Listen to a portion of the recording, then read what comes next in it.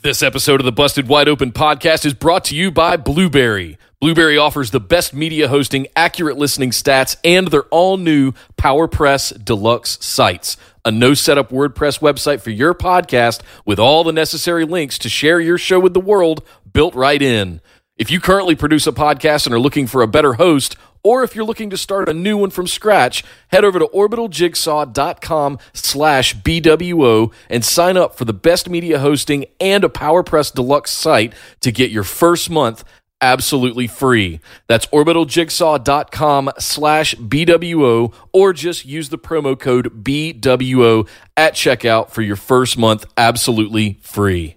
And now, enjoy the show. Hello, this is the Fallen Angel, Christopher Daniels, and you can't tell, but right now I'm dressed as Deacon and not the Fallen Angel because I'm at Waterworld, and you are listening to the Busted Wide Open podcast because there's degrees. There's a little bit busted open, but this is Busted Wide Open. You're listening to us, so thanks for listening.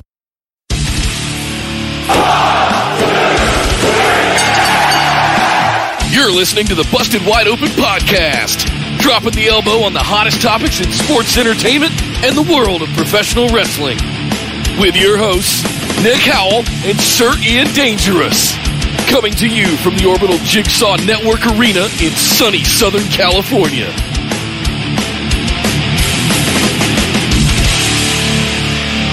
Welcome back to the Busted Wide Open podcast, our patron mailbag. This is episode number 12, and my volume is really loud. And I think it's only coming in on one ear, so let me fix that real quick. My name is Nick Howell. And I am Sir Ian Dangerous. And yes, Nick, as you said, welcome to the patron mailbag episode. Sorry for the technical glitches, but we're still getting things under control over here after a crazy holiday season. But we are back. Woo! And thank you for joining us here on this show that we do for our patrons who give us questions, and we answer them. And thank you to all of our patrons who have given us questions for today's show. If you would like to give questions to us to be answered on this show, all you have to do is go to patreon.com/BWO and sign up and become one of our lovely, lovely patrons who support everything that we do here and help us get this show out there to you guys. Yes. And then you can get all kinds of sweet swag and have your questions answered on the show, long form, the way we like to do it. Mm-hmm. And except also, no bonus episodes. That's no bonus episode questions, guys. Oh, I don't mind that at all. Like, I like being inspired for bonus episodes we can do in the future. That's true. That's true. You know what I mean? Like, I love that stuff. So, yeah, throw them questions this way. They fun. Yeah. And I'm looking forward to what we have today. But that being said, Nick, this is technically our last show of the decade, of the year and the decade. We're off this coming. Usually we are on live on YouTube every Tuesday at 5 p.m. Pacific, 8 p.m. Eastern, and every Saturday at noon Pacific, 3 Eastern. This Tuesday, however, we will be off because of New Year's Eve. Yeah. So we will be back every single Tuesday and Saturday, starting on this coming Saturday, the first, second, third, fourth of January, a week from today. But yes, Nick, I'm ready for these questions, man. I am psyched up. Our final listener questions of 2019. Thank you guys very much for all of these. They are awesome. Every single week is one of our favorite things to do. And kicking things off today, Martin asks, we all know Roman is the man in WWE, but if you had the pencil, who would you make the top man? By the way, missed you guys. Hope you both had good Christmases. Thank you, Martin. Missed you Hope guys you did too. as well. Seriously, thank you. Good. You want to go first? Drew McIntyre. Braun Strowman. See, I think Drew has more upside. I literally can't think of a downside with him. He can be, fair. You know what I mean? Like he's got everything. I'm actually unsure why they haven't strapped him yet. And I think it's only because Roman's already there. Yeah. And we've said this before. Like I've said before that if I were starting a promotion, Drew would definitely be a guy I would look at as being like my number one top dude. The only downside to having Drew is that he's so much bigger than so many other wrestlers these days that having him be a top baby, it would be hard to see him being dethroned, and you'd have to give him some worthy bad guys, and you couldn't really have like a lot of little heels that would be believable against him. Yeah. The only downside I can think of, and Braun Strowman would be even worse with that. Braun's a monster. I don't know if you could have him be the man because, again, he's more of an attraction kind of guy. How long can you have a monster be your top guy? I don't think there's a lot of longevity there, although I know why you'd want to have him be there. But do you think at this point that Braun could be rehabilitated? Well, I thought that was going to be the case going into 2020, and then he danced last night with the New Day in the middle of the ring, and I was just like, God, no. Brodus Clay No. Part 2. Oh no! Yes. It's the Michael meme Stromosaurus. GIF. Just no, God, no! Stop! No! The big Stromosaurus. It's happening. Yeah, they're making a bit of a mockery out of him, and I don't know. Why don't you have Nicholas come out with him and have another tag team match at Mania again? You Vince? loved it at the time. Don't you walk that back. I did because he had nothing else to do, and I thought it was kind of a fun thing. Yep. 2 You didn't years realize. ago. You didn't realize it's that first knuckle. That first knuckle just sliding up in there. There's the whole rest to come, and I'm sitting there going, nope. I see where this is going. This is the proctology exam, and you've only just begun. Yep. So yeah, I think that there's still some rehab they would need to do on Braun before that. But I say D-Mac. Yeah. Would be my top guy. Thank you very much for the question, Martin. Next up, we got Marshall. Choose 5 wrestlers that you would cast as the following: Michael Myers, Jason Voorhees, Leatherface, Chucky, and Freddy Krueger. Oh, I love you, Marshall. You right up my alley. This here. is all your. This is all you. Let me get comfy here. All right. So Michael Myers, I would cast Tyler Mane as. Oh wait, too late. They already cast a pro wrestler as Michael Myers. They cast Tyler Mane, aka Sabretooth. No, I would not have cast. Although I like 6'11" hulking Michael Myers, that's not my Michael Myers. My Michael Myers is 6 foot, 6'1". He's just the shape. The whole idea behind Michael Myers is he's just kind of there. He doesn't move fast. He doesn't lumber. That's Jason. Mike just walks very calmly across the concrete to get you. So he's just a regular guy. That's what makes him creepy. Is he's any man. He's like an avatar. So someone who is of average size, who has a lot of stillness to them, would be someone I could see casting as Mike Myers. And I'm racking my brain right now to think, because I've never thought of this before, like who I would cast as Michael Myers. But does anybody have any particular stabby kind of signature or finishers? It wouldn't even have to be stabby. It would just be something for me, it's just in kind of the way that they would move. And I'm going through everyone in my head right now and thinking of who, as like a modern wrestler, would make a good... Who's very methodical, very intentional, very... Exactly. Right? I'd say Samoa Joe, but, obviously wrong size. Yeah. Plus size Michael Myers is also not really... something I'm looking for here. Husky Michael Myers. Husky Mike Myers. Not quite. It's funny. He's a little short for it, but almost Daniel Bryan. Yeah. That would be a fun one. Little tall, but Luke Harper. Yeah, I can see that. Would be a good Mike Myers. I mean, you'd have to, shave his beard, but Luke Harper's got that. A little bit of that. It's a little bit mangy anyway. He should probably just get rid of that thing. It's easier to pick Jason Voorhees because I don't know. That's harder for me because there's so many candidates that I think would be good for it. Well, yeah. You get just a big guy who lumbers around and just seems menacing. Prime era Kane would be obviously the logical choice. And they even made a movie called See No Evil with Kane. Where he basically played a Michael Myers kind of character, Michael Myers, Jason Voorhees kind of character, big lumbering serial killer kind of guy.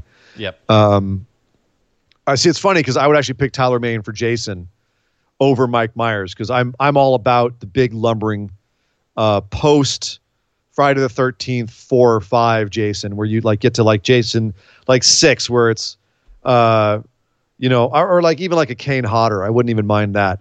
Yeah. Just like a big lumbering super zombie Jason.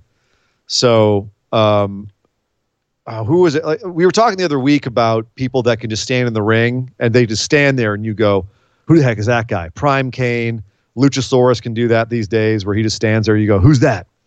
So someone like that would be great. I'm going to throw a Brock Lesnar in the ring for a Jason, Jason Voorhees. The problem with Brock is the way he's shaped is wrong. Yeah. He's too much of a block. You know what I mean? Jason's tall and thick, but he's not just like thick. Maybe if you throw the makeup on him, I could get behind it. If someone can do like a Photoshop of Brock as Jason, I might come around on that. Brock with the hockey mask on. And Leatherface coveralls. Yeah, right. Leatherface is pretty easy for me. Like ever since he came out in the face skin, he came out in like the butcher's apron. Yeah. It's a no-brainer. It was Bray Wyatt. Yeah, and he's erratic and he moves around and he's kind of the way he moves. Yeah.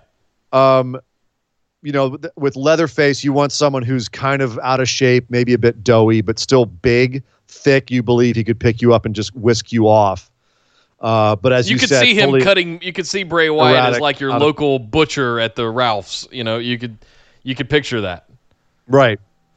Someone else who's the right physical shape for it is Tucker from Heavy Machinery. Oh, I don't think acting wise, no, but physically, he's a Leatherface kind of body. I'm just racking my brain thinking, who else is out there who would be a good Leatherface physically. Well, the next two are going to be the more fun ones than Evil Uno. Chucky actually is easy for me. MJF. Because Chucky, is not. You don't have to worry so much. I mean, Brad Dourif played him when he was in physical form, but it was so short, it doesn't really matter. You realize more about the voice, and Brad Dourif's also a brilliant voice actor.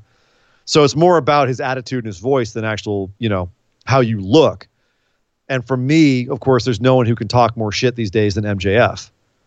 And just him screaming and yelling when he finally comes to life, like, you bitch, you figured me out. How dare you, son? I'll kill you. Like that, MJF would be really fun as Chucky. I didn't think about that. That's fantastic. I was trying to put it. I was doing like physical impression, not really like the voice. But that's a great way to look El at Torito. El Torito. Hornswoggle. Of course. The obvious answers, right? Right. I would throw Daniel Bryan into this one as well. As Chucky. As Chucky. Yeah. I think he could do a good job of it. That's so messed up, and I love it. Yeah. Oh, last but certainly not least, Freddy Krueger. Oh, God, I'm so stupid. For Jason, Walter. Yeah. Boom. God, of course. Jesus. And, so last one, Freddy Krueger. This is the one I'm kind of stumped on. This is a little tough I think because you spurred me a little bit with what you were saying about Chucky, because a lot of it has to do with the vocal, the reeds, right? Yep. The pipes. I think Freddy is one of those with all the quips and the quick-witted kind of things, but he's also mental. It depends on if you're talking about like Nightmare 1 and 2, where he's more of like just an evil guy who he'll throw some one-liners at you, but they're sinister, they're menacing, as opposed to like 3 and beyond until New Nightmare, where he became more of a cartoon character, and at a certain point it was just you were blatantly supposed to root for Freddy. Yeah, where he was like, he's got the power glove and he's, riding outside the window on a broomstick and doing the Wizard of Oz. Like he's just a complete, he's a goofball. He's a cartoon character to a certain point. And I would love to see them get back to darker, scarier Freddy. Or if you even wanted to have like Freddy versus Jason Freddy, which I think is the best Freddy. Me too. Fight me. Freddy versus Jason, Freddy, and Freddy versus Jason were the perfect distillations of both of those characters. There are purists that absolutely loathe that film even exists, and I challenge them every time. It's the most fun I've had watching a Freddy or Jason movie, maybe ever. So yeah, and it was honestly like that is the perfect distillation of all those characters where they were at the time. You can retcon whatever you want. You can say, "Oh, Nightmare on Elm Street 1 Freddy's my favorite." But if you want to get scary, Nightmare 1 Freddy meets Demon Freddy meets funny Freddy, he's all of those things in Freddy vs. Jason. Yep. Big, lumbering, dumb, super zombie Jason. That's him in Freddy vs. Jason. He just finds a bunch of kids partying in a field. He's just murders all of them, catches on fire. He still just keeps going after him and hits him with a flaming machete. I haven't marked out that much in a horror movie. ever. Like Jason walking through the corn, just trailing fire behind him and just killing kids. Yep. Great stuff. But Freddy's tough because he is so unique, and it's why it's so hard to find anyone but Robert Englund to play him. Because Englund has just kind of made him so himself. You could argue that Durf is the same with Chucky, and they didn't do a good job with the new movie. Obviously Kane Hodder is kind of iconic as well, but I feel like it's easier to recast Michael Myers or Jason because he is a guy in a mask. It's just about his physical shape and his body, and Leatherface to the same extent as well. Chucky and Freddy are harder, and Freddy might be the hardest of all. It would be easier for me to immediately to say Minoru Suzuki as Freddy if you could somehow translate him or get a different person to do the voice, because he's the right physical size, and he certainly moves, like he can move really quick and scary. But something, if you had him in the makeup, his eyes are terrifying. Like he actually wants to kill you and eat your babies. But aside from that, I'm trying to think of like guys who could pull off the Freddy attitude. Velveteen Dream is my Too curveball tall. to throw at you. Too tall. I'm talking about just from presence and vocal ability and all of that kind of stuff. Physical attributes are one thing or another. But I wouldn't put height into that. Certainly size, like you were saying about Brock being a big block of meat. But I think Velveteen Dream, his ability to be quick-witted, fast-paced. But that's what I would throw out it's a there. completely different kind of quick-witted and fast-paced, though. Like I think Freddy is more. He's supposed to be like the evil little old man from down the street, right? The creepy kind of older guy from down the street. Well, it depends on if you're talking about Herbert, talking to Chris, or because that's evil. But and that is an aspect of Freddy they don't really go into often. Is that like there's sometimes they're like, oh yeah, he raped the kids as well as killed them, and that makes him really dark, and you don't want to root for that guy then. No. Whereas sometimes they kind of go, no, he just killed the kids. He just killed the kids, rape them. hid the bodies in the boiler and burned them. He didn't actually rape them. That would just be really gross, and you wouldn't like Freddy quite so much. Right. That'd be weird. Yeah, sure, he's the son of 100 maniacs who all raped a nun on the night of Halloween one night, over like a week around Halloween. Sure, he's got a nasty history, but that's a whole different thing. I'm going to have to come back to you on Freddy. I'm going to have to marinate on that some more because I don't know anybody right now who could really pull that off the Great top of my question, head. Marshall. Yeah, that's a great one. I love, me, I love my horror. Yeah. And I'm not going to sit here and try to dispute the merits of who would and wouldn't be a good horror movie villain with Sir Ian Dangerous himself. So I certainly relent to your nominations. Why would not Jackson Riker be your Jason Voorhees? That's a great question. It's a very good one. Very good nomination. By Andy Jessup. Yep, good call. Marco stunt as Chucky. Yeah, that's good. I think Andy's not Jackson Riker was from Martin's question about who I would make the top man. I think he was just ribbing me there. Thank you very much. Marshall Enlow throwing out in here. He's actually answering his own question. He said the Halloween 5 Myers was short and fat. So yeah, you could have Halloween 5 be Joe, but first Halloween 1 was, what was he like? He was like the production designer guy, 5'9", barely anything. So yeah, he's just supposed to be there. The shape. Anyway, I could do this all day.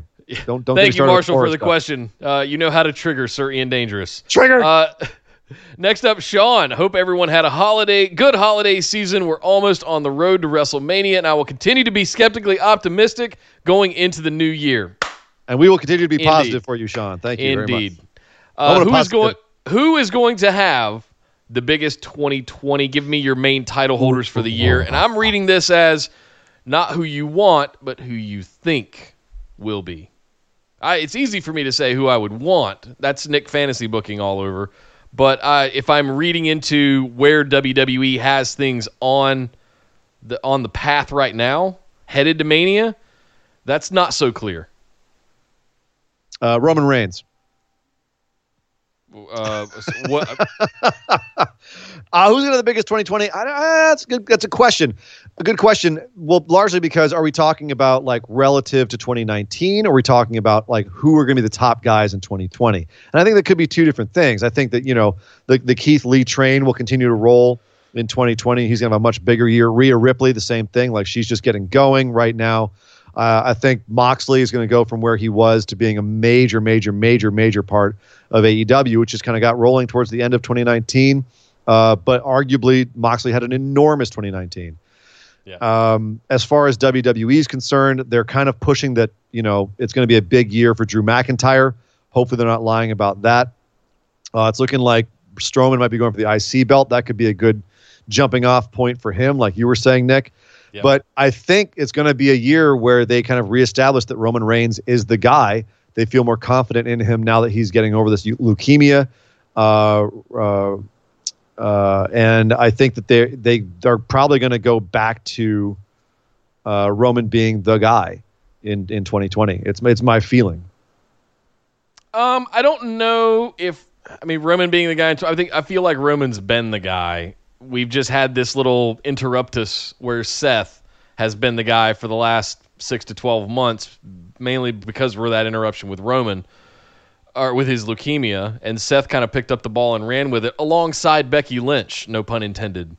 Did you know they're dating? They're engaged, by the way? They're what? They're dating? They're seeing each other? They're totally engaged. Oh.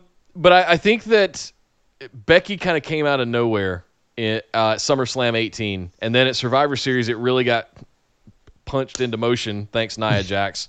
And the man movement has encompassed 2019. I think I still Becky thing is faded a little bit, but if they get Asuka going, I think Asuka could have a big 2020.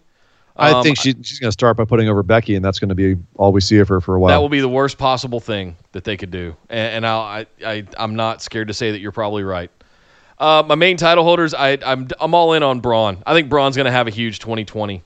I thought that, and then I saw SmackDown last night, and I just had a reservation. I feel like they've kind of not known what to do with him, but they've just kind of turned him loose the last few months, and he's just, as we've gotten onto Fox and SmackDown, and he's felt more like that just big meat castle again. And it's just, do they turn him into like a super face, or do they flip him and does he become the new dragon? And I'm not. That's what I'm unsure of. But I think Braun Strowman's going to have an absolutely massive 2020. I think McIntyre's going to have a big 2020. It feels like we're at the end of an era a little bit, and that's why I'm hesitant to say Roman Reigns, because it feels like that the Shield era, like Seth and Dean and Roman, like we're ending that. And I feel like Daniel Bryan's kind of, we're in his sort of swan song end of his career. So who's going to be the next decade's worth of superstars? I'm looking at Braun and McIntyre and some of the guys down in AEW. But if we're looking at WWE specifically here, I don't know how much longer Becky can keep this thing going. So, well, I think that Roman is actually like, if we're comparing him to Cena, he's at like 2009, 2010 Cena. While Cena wins the way that it was then, but certainly in terms of like time with the company, and where he's going to be presented in this year. You're referring to Roman, right? Roman, is going to be there, like kind of how Cena was at the turn of the last decade. So where he's still got quite a few more years to go as the top guy. So that's my feeling. Thank you very much, Sean. Next up, Josh. Have a million questions since you guys abandoned us for so long, but I'll narrow it down. Thank you, Josh. Good to be back. What finishing move do you think looks the most legitimate, and what seems it would really put someone down to be pinned? I'll jump in here and say that the Riptide that Rhea Ripley does. It's an avalanche one, yeah. That looks like some craziness.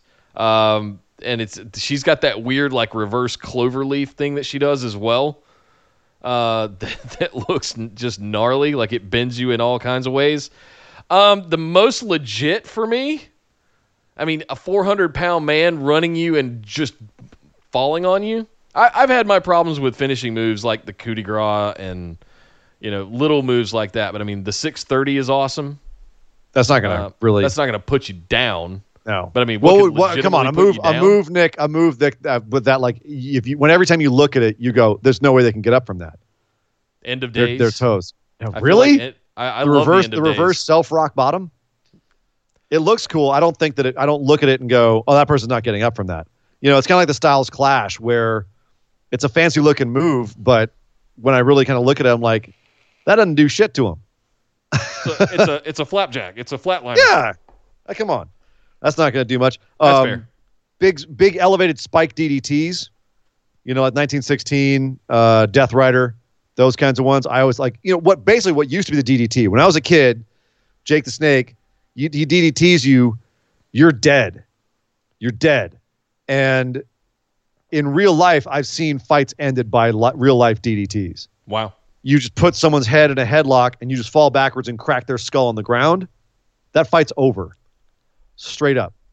I was going to make a joke answer to this and say the burning hammer, which is, got someone on your shoulders. So basically, you just put them on top of their head on the ground. But I mean, here's the thing. As far as like a move that when I see it like looks really legitimate, it's hard to not think of that when you see a move where you're putting someone's head into the ground, whether it's a curb stomp or a DDT or a burning hammer or anything like that. Anything where Pentagon's package pile driver or muscle buster, those are the ones that really like a real muscle buster. Yeah, like the sit down, not the fall on your back muscle buster, but the sit down muscle buster. Yeah. The one that can actually break your neck. Yeah, those are finishing moves that I'm like, but I'm gonna go. My favorite right now in WWE is still Murphy's Law. It's the snap of it, the flip of it, the fisherman nature of it, just all that stuff.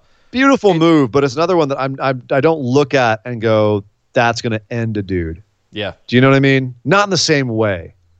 Like I'm putting it on a scale of like, because again, beautiful looking finisher.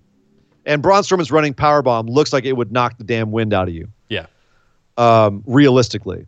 But if I'm putting it on a scale of like elevated spike DDT, where that it looks like your entire body weight is compacting your neck. And it's like I'm getting like an image of like the new Mortal Kombat games where like you get the X-ray vision. And the guy's up in the air, and you bring him down. You see the spine just and just all crushes and splinters off, and the top of the head just splits open. Like that's what I see when I see that move. Murphy's Law, you get your wind knocked out. Yeah. So on that scale, it doesn't quite hold up for me. I'm trying to think if there's anything more. You're in camp DDT then. Anything that's a modified DDT. I'm totally in that. I'm trying to think of moves that are gnarlier than that.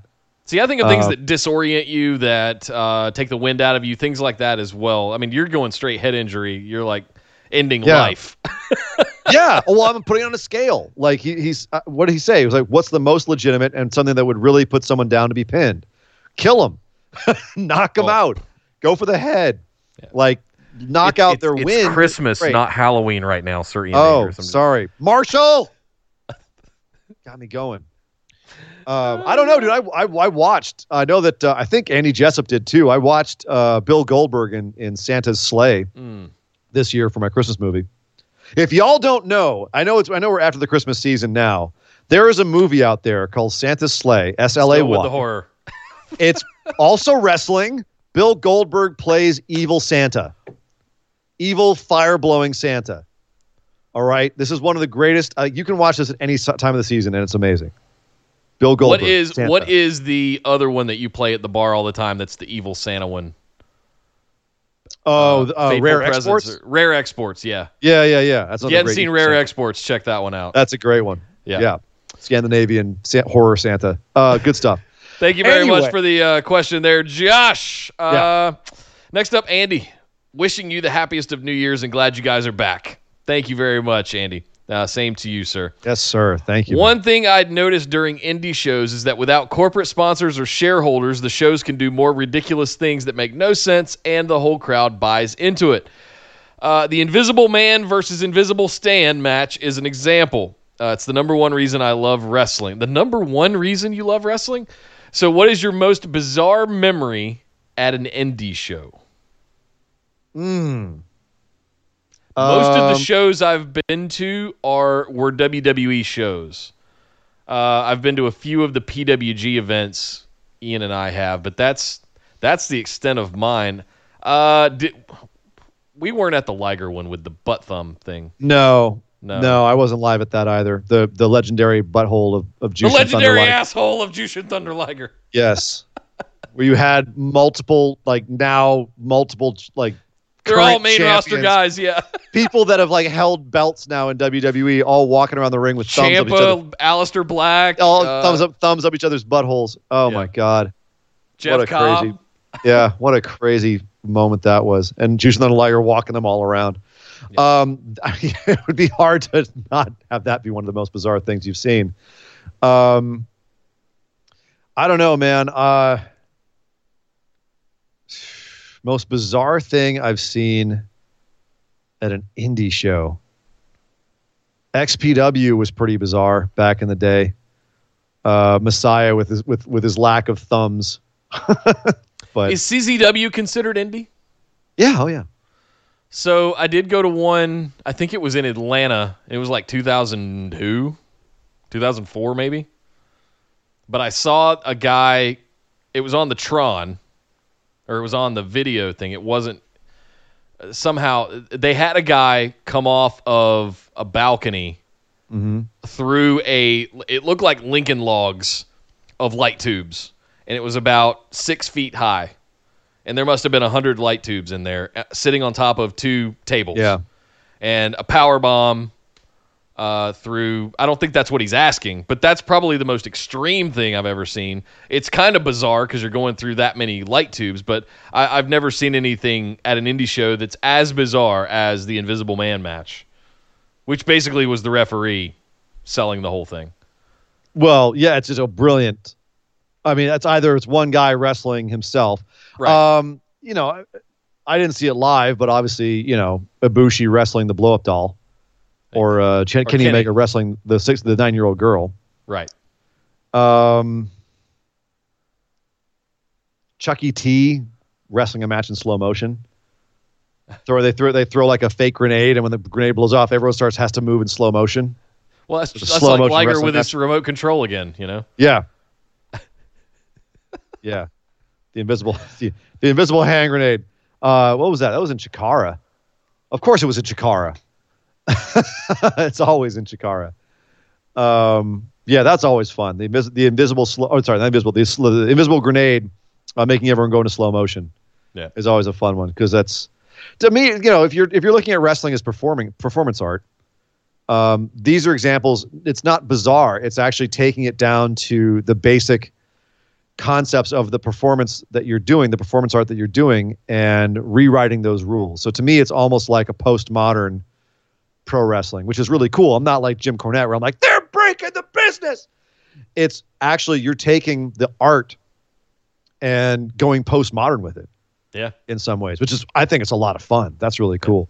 And Andy's right. They do have the ability to do that more so in the indies than they would ever do on TV. Oh God, yeah. You're gonna lose people immediately if you try. Like Orange Cassidy is about as obscure of a thing that they're probably gonna be able to get away with on TV. Right. And people are still popping like crazy for it. Like the Best Friends pulled a ladder out from under the ring last week, and Orange Cassidy was just laying on it with his hands in his pocket. I popped for it too, guys. I'm guilty. I'm as guilty as anybody. And he's just laying there on it. He looks up at it, and they shove him back on they shove the ladder back. Nope, we're not going to use that ladder. And he just goes back up. And I'm just going, I'm dying laughing. And the entire audience is dying laughing. I'm not going to say there's not room for it in my wrestling. Like the smallest of doses, and Orange Cassidy is about as far as you can get in TV. But yes, you can absolutely get away with so much more stuff in the indies than you could ever on any of the TV shows. The advertisers would lose their minds. If you had nobody out there and just a ref in the ring calling a match that was two invisible guys, Volvo's not going to want to run an ad on that, Well, the first thing I thought of was the XPW show that I went to, which is one of the most uncomfortable shows I've ever been to because it was just so poorly run. There was actually a point in the match where they were having they were a death match. Light bulb tubes came out, and they went for like a lightsaber hit, and they hit the 2 light tubes together. And as you would expect with a spot like that, the top half of one of the light tubes just went off into the crowd. It was a scary show. New Jack was there. He was jumping off of stuff and being ridiculous. Sandman was there when he was really fat and drunk, and some chick was like drinking beer off of his chest, and he was drinking beer off the chick's chest, and it was just a mess of a show. But I can't say that there was anything like too too bizarre other than it was just a mess of a show. Yeah. So I'm gonna stick with Chuck E. T. Slow motion grenade. All right. Thank you very much, Andy. And as well, happy New Year to you as well. Next up, Abraham. Hope you guys had a great Christmas. You were missed. Oh, thank you. Thank you, brother. Happy New Year to you both and the rest of the BWO Nation. Thank you, man. Hope you enjoy that tore up Roman Reigns doll that you got for losing the Pick'ems challenge. Dog Ziggler wants it back. He's already missing it terribly. He's challenging for it. What's funny is like I had to take that toy away from Dog Ziggler. So like that match ended so quickly. The match between Roman Reigns and Dog Ziggler ended so quickly because he is such a vicious beast when it comes to little stuffed animals. Wow, it's insane. Anyway, his question is a really good one. You wake up to an email addressed to BWO Supreme Leaders. It's from WWE, and you have a chance to sit down with Vince for 30 minutes. You're only allowed 3 questions. Everything's on the table. Anything can be asked. What 3 questions would you have ready for your interview? I've been stewing on this for 4 hours now. Well, is he compelled to answer any question I ask? Or is it going to be one of those things? Let's assume yes. That he has to give an honest, genuine answer. Oh, Jesus. To your question. Number 1, what really happened with Macho Man? Oh, man, that's a good one. That would be my first one. Okay, I gave one. You gave one. You give one while I think about my second one. Why did you think Stone Cold's heel turn would work? I think they've kind of answered that, though. Stone Cold actually has said it seemed like a good idea at the time, and he kind of gave an explanation for it. I'm pretty sure that whatever his thought was Vince's thought because they were both in on it, which was it's going to swerve the people. We got Rock. This will totally work because we've got another guy. And then Rock left, and they were like, crap. Yeah. You know how it is when you can easily convince yourself of something if you're in a bubble. And you can say, okay, the fans aren't going to like this at first, but they'll understand later. And it was like, no, they didn't want this at all. And Vince has had a few of those over the years where he's just like, I'm sure this is this will be just fine. And everyone's like, no, it's really not, dude. It's really not okay. Yeah, fair. I mean, I would love to hear what his rationale was for it, for sure. Yeah. There's a question in the chat. Can you clarify what your question was about with what really happened with Macho Man? Sorry. Yeah. Okay. So Macho Man and Vince had a major falling out at the end of Macho's time. Partly was because Vince kind of forced him to resign from being in ring, which is why he had him be an announcer.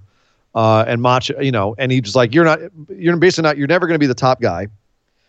So let's find another role for you. And, Macho was trying to politic and get in on Hogan. Here's the real thing, though, is that their falling out, when they fell out and Macho left and went to WCW and had a number more years of being a top wrestler, there was something beyond, like just the perception of the wrestling community at large and myself as well from kind of like looking at it and researching it, was that it wasn't a typical, like a lot of guys walked away from Vince in those days. Either walked in and then walked out or whatever. Like there was a lot of coming and going, and Vince came around on them. Like eventually, they could get in the Hall of Fame or he'd bring them back or whatever. Macho and Vince never mended fences, ever. And it was one of those things where Macho didn't get into the Hall of Fame until like the last couple of years. Y'all made fun of me recently because I thought he still wasn't in, because that's how long it was. That's how much we were like, oh, Macho needs to be in. And he finally got in. I was like, oh, that's right. And it was so also ignominious the way they put him in there, having Hulk Hogan induct him, which was just incredibly insulting given the relationship the two of them had. But there was always this perception that there was something else going on besides just money or politics or whatever.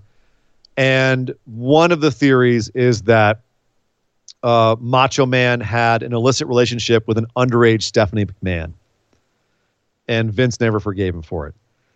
And yes, it's salacious, but Macho's my dude. And I want to know why it was so hard to get him in the Hall of Fame and why he was persona non grata for so long. Even if it's something as terrible as that, I would want to know what the deal was with Vince and Macho. So to clarify, and sorry for not clarifying earlier. No worries. I said mine. What was your next one? Let's see. That's the thing. This is one I'd like I would want like a week to prep for this if I have to interview Vince. If it was like you're thrown into a room with Vince and like, hey, you got 3 questions for him. Hi, Mr. McMahon.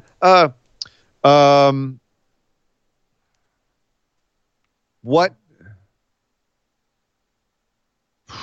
Man, that's tough. It's definitely I would have a question about him and his father. You know, like something to the extent of, what lessons of your father do you think that you kept and held on to, and which ones did you utterly disregard and why? We kind of know the ones that he disregarded and why. Some of them at least, like, you know, don't ever be a performer, don't buy up the other territories. But I'm curious, like, what other ones? Because Vince's relationship with his pops was very interesting. Very interesting. Yeah. I think we said that's what on a bonus episode or something that we did. That was one of the things I'd want to understand. Yeah. Why he ultimately decided to turn on his father's wishes. Like of really turn on him. Yeah, like consolidating the territories. And then how did you get to the point where you just bought him out? Was it Oedipal? Was there something more? Like, did you and your dad have beef? Was it just, you know, that's what you believed you had to do from a business standpoint? Like, is that just part of his psychology? Is Vince McMahon self-aware or, you know, able to look honestly inside himself enough to know what that really is at this point? I don't know, but I'd certainly like to know if he had any thoughts on it, and whether or not he'd be honest would be a real interesting point too. Yeah. And that's not a very fun question to ask, but for me, like, tell us about your daddy issues, Vince. Tell me about your daddy issues. Of all things I could ask Vince McMahon, tell me about your daddy issues. No, I mean, the daddy issues are frankly what spurred what we know today as WWE into existence. It's foundational. That's what because here's the thing. Let's be clear. Vince McMahon is one of the most fascinating characters alive today across in any milieu, in any sport, in any form of entertainment in the world. He is a fascinatingly bizarre guy. Like, consider what he's done in his life, what he could do, what he could be doing, what potentially how he could have run his life and his company and everything else, and what he decided to do. Whether it's getting his head shaved on national TV by Donald Trump, whether it's, you know, deciding to betray his father and everything that his father stood for and buy him out and become this huge mogul of this bizarre industry that we all love. You know, the XFL, like, he is a bizarre dude.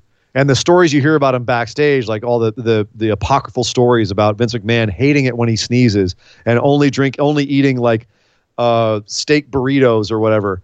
The crazy stories you hear about the guy.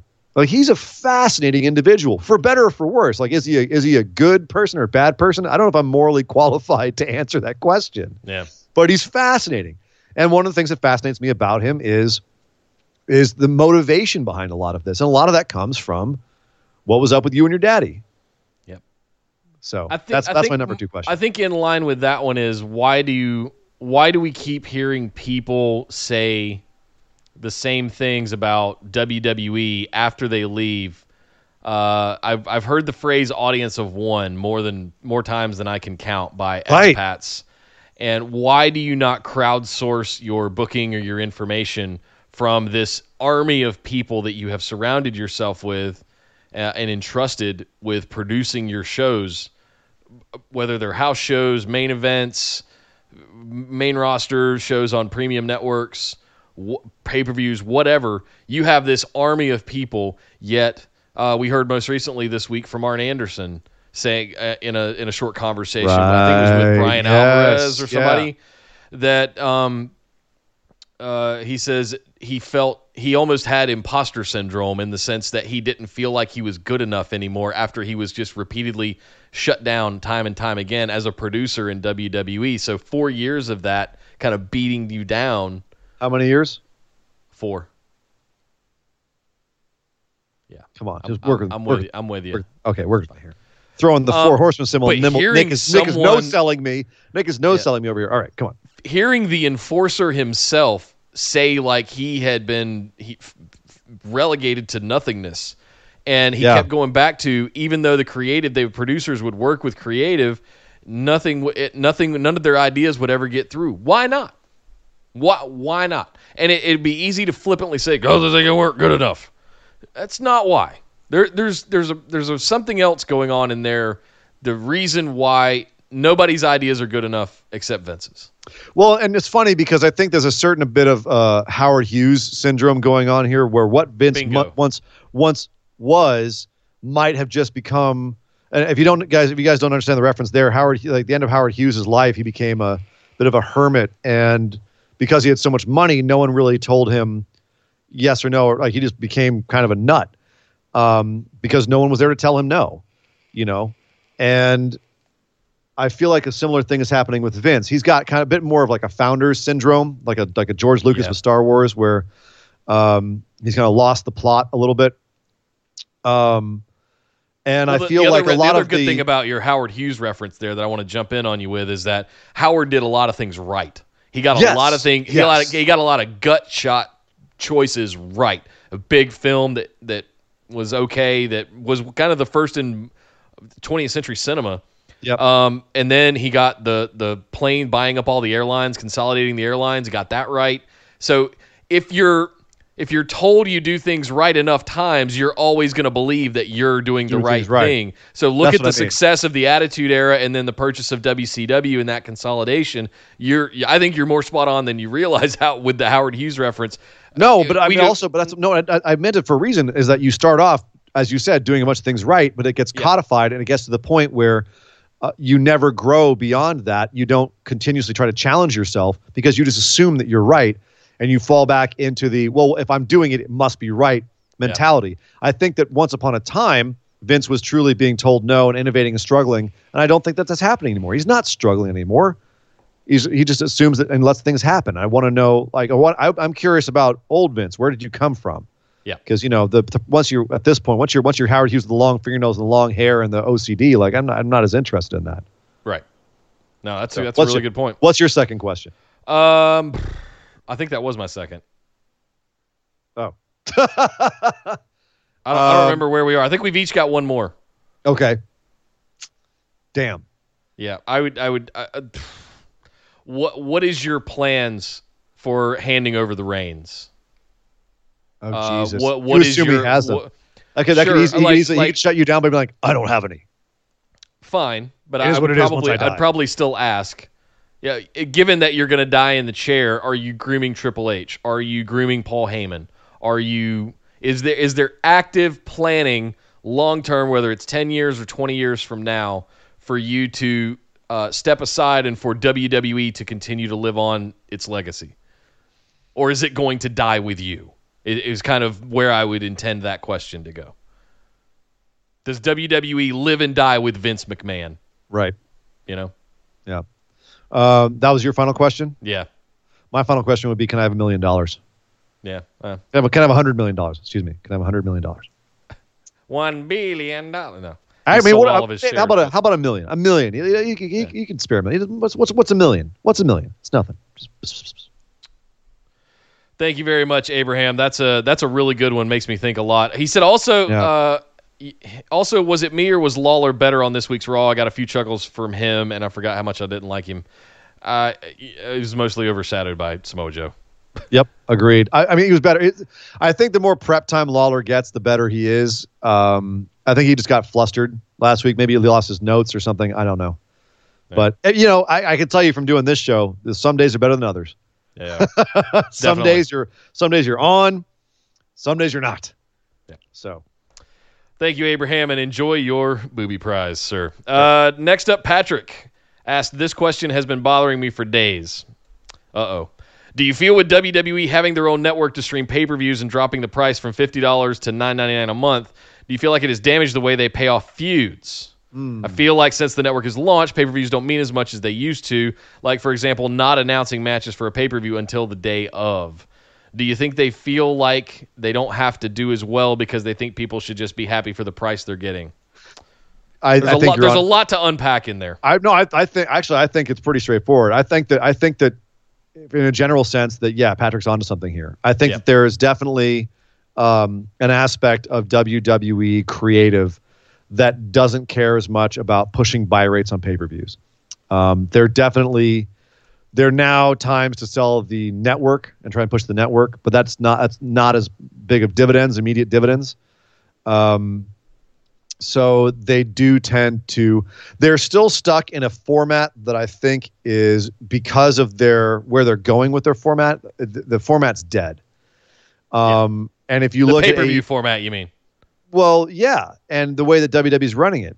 And I mean, if they're going to pay, like, they need to have some sort of look. And again, it's kind of like the wild card rule where they'll just throw some Band-Aid on it in the meantime. And the Band-Aid right now is, well, we'll still treat it kind of like the pay-per-views matter. But at the end of the day, like, if we don't treat it like a pay-per-view, it's okay because it's not really a pay-per-view. It's a special event. It's an event. Yeah. Yeah. So, and they're looking at it more for the live crowd standpoint, trying to sell a bigger house for a live crowd, pushing the live crowd.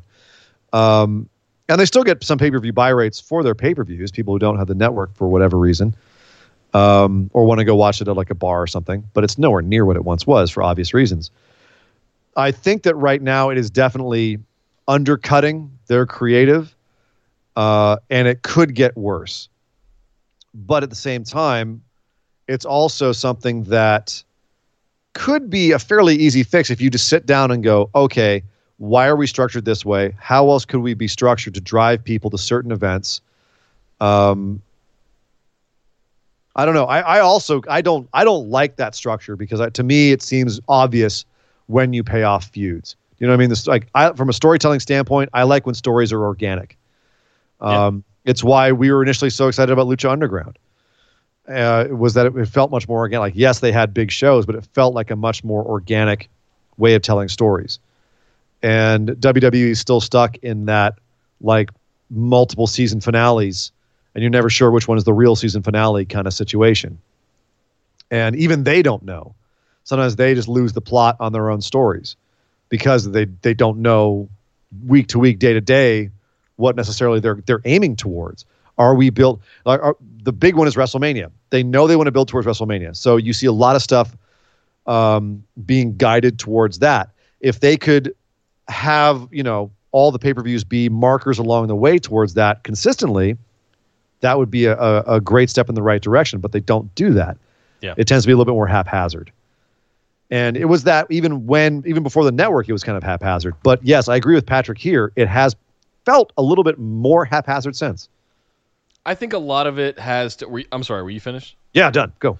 So the thing that I'm immediately drawn to is the way is a society thing. It's an economical construct in the sense of everything's a subscription now, and these have changed everything in the last 10 to 15 years. He says, holding up his phone. I'm holding my iPhone for those not watching on stream, which you should be. So subscribe to the YouTube channel. Thank you.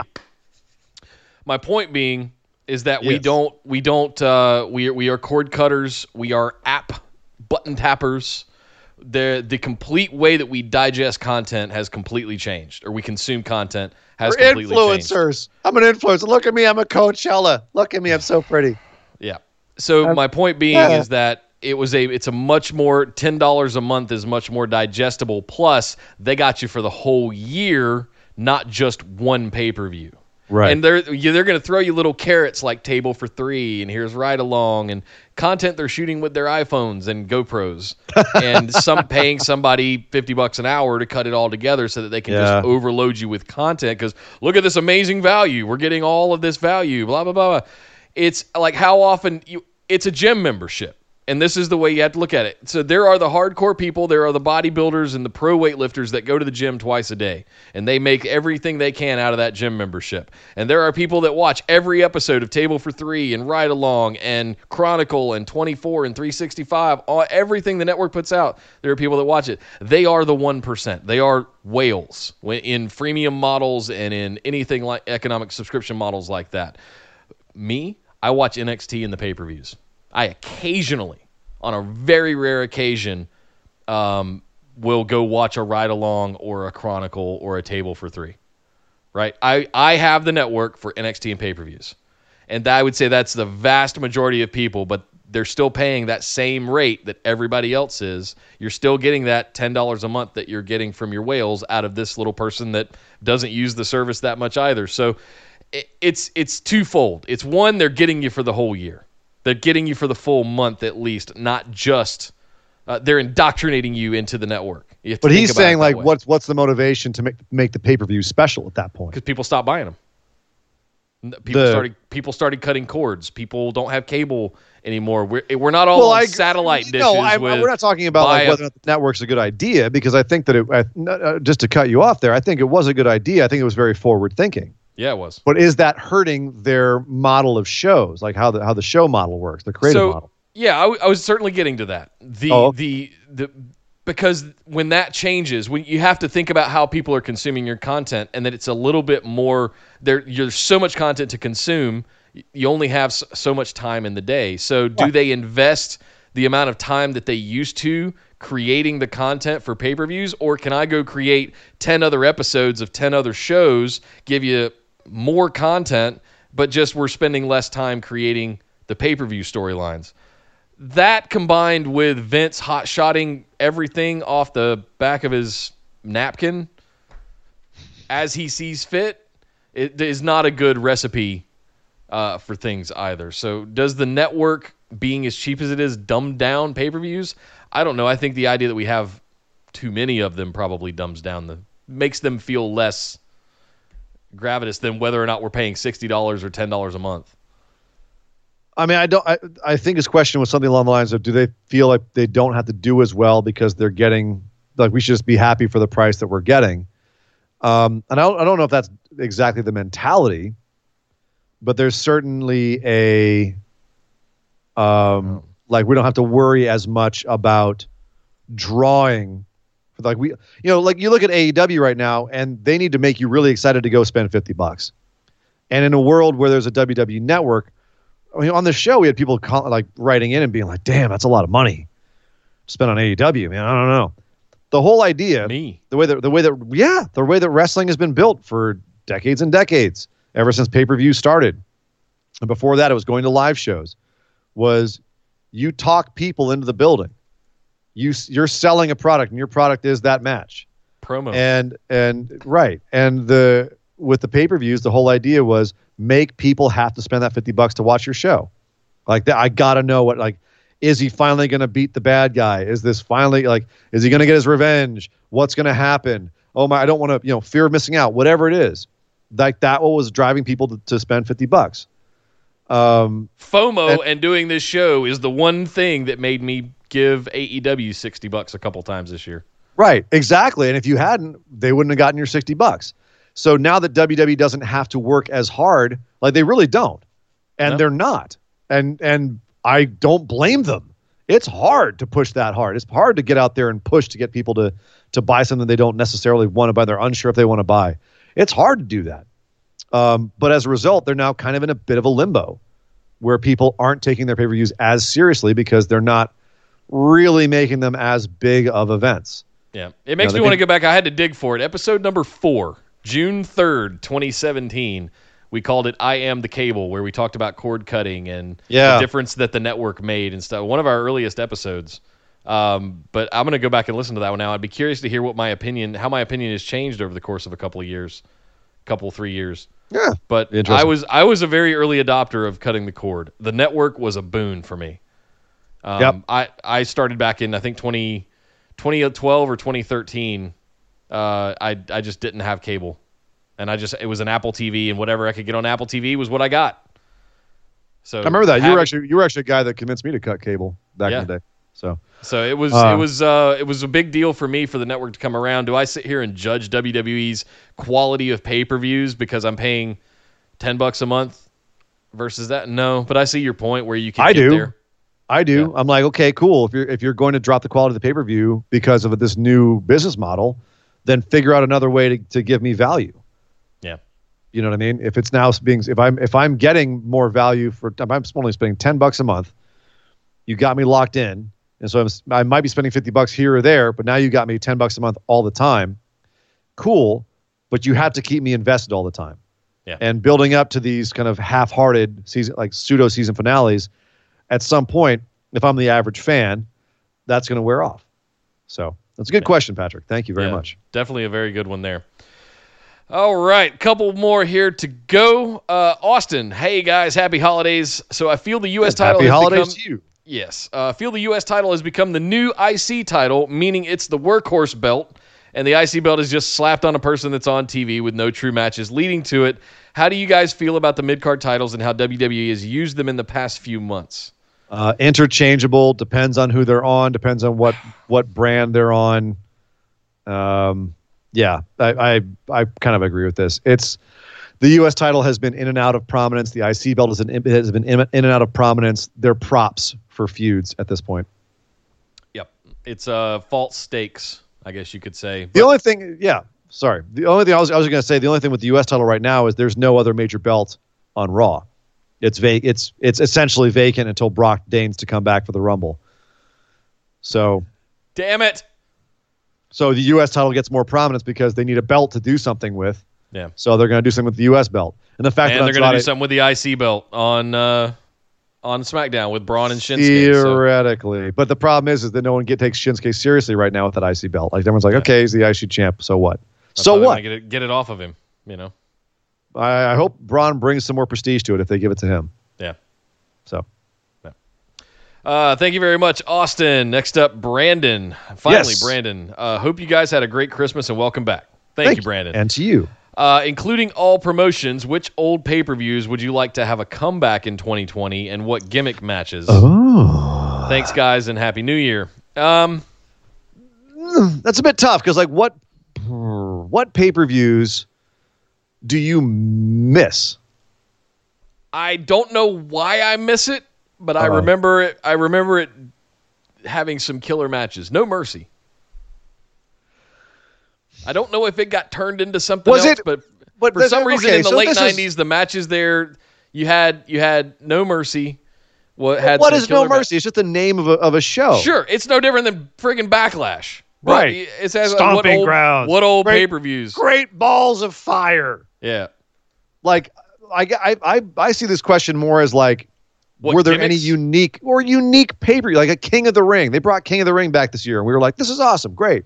I love tournament pay-per-views. You know what I mean? Yeah. Like anytime you have not a brawl for all, obviously, but like something where there's a tournament going on for some prize. Give me something something special. You know, Evolution they should bring back. All women's pay-per-view. That was awesome last time. Yes. They did a great job with it. And probably in keeping with the theme of myself on this episode today, Halloween Havoc. Damn it. Oh. Bring back a all Halloween themed show.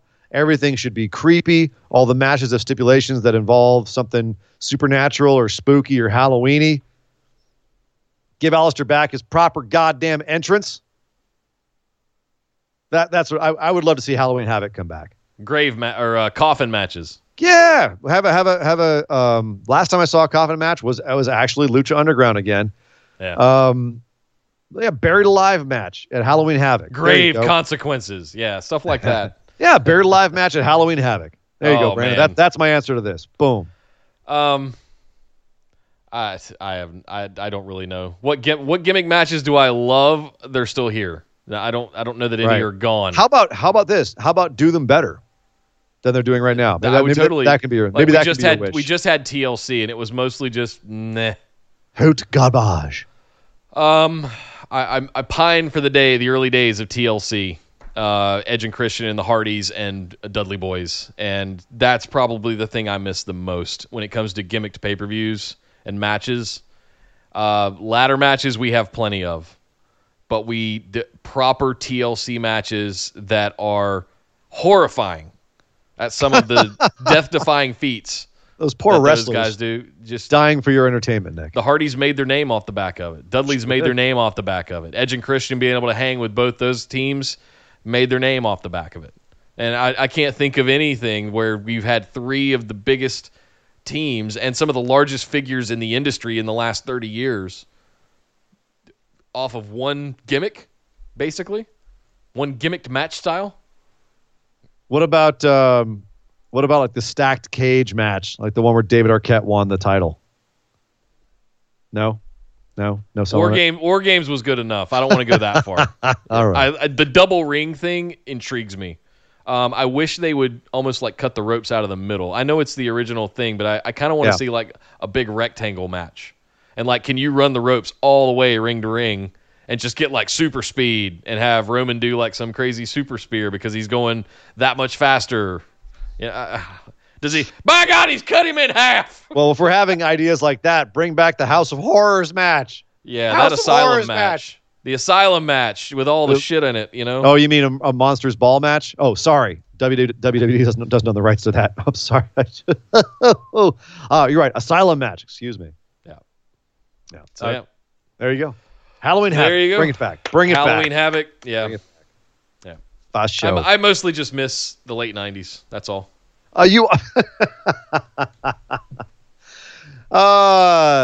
Nick Howell sounding like every wrestling podcaster ever. Where's the Attitude Era? What the Attitude Era back?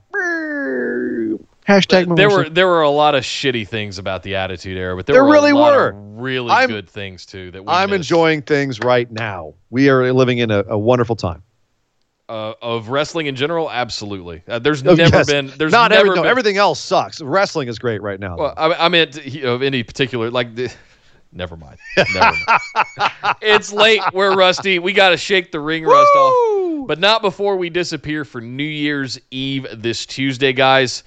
Make sure that you update your calendars and stuff like that. There will be no show on Tuesday. Yes. Unfortunately, but we will be back full-time on the full schedule in the midst of Wrestle Kingdom 14. Oh, God.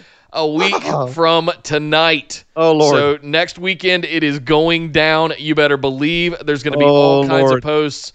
Please keep all the spoilers out of the Facebook group so Sheriff McDonald doesn't message me at 3 a.m. saying, should I take this post down or not? That we have to actually have conversations about that stuff. Keep it in the Discord. That's what it's for. Those live chats are there for a reason. Sheriff McDonald's liver is already on the edge. Don't push it over. Yes, it is indeed. Do not make him stressed out. It is the holiday season after all. Guys, that is our show here. Thank you very much to all of our patrons for getting all of those questions in. I know it was last minute, but we were just kind of coming up for air in the last 24 hours. So thank you guys very much. Thanks for hanging with us through a little technical difficulty too earlier in the show. But if you're just listening to this on the podcast, you have no idea what I'm referring to. So don't worry about it. You can always head over to Facebook. Join us over there, facebook.com. Just search for Busted Wide Open. Like our page and send us a join request to get into the group, where you can find the link to the aforementioned Discord server and community. Make sure you're signed up for there as well. And patrons, if you sign up for the Discord, make sure you go back to Patreon and sign into Discord with your perk, so you can get your actual role from being a patron in the Discord server. I know that sounds like a lot of technical jargon, but you probably understand what I'm saying. Just go back and check your Patreon. Last but certainly not least, you can find us on Instagram and Twitter at BWO Podcast, and we stream live right here on YouTube every Tuesday, except this coming one because it's New Year's Eve, at 8 p.m. Eastern, 5 Pacific, and every Saturday at 3 p.m. Eastern, noon Pacific.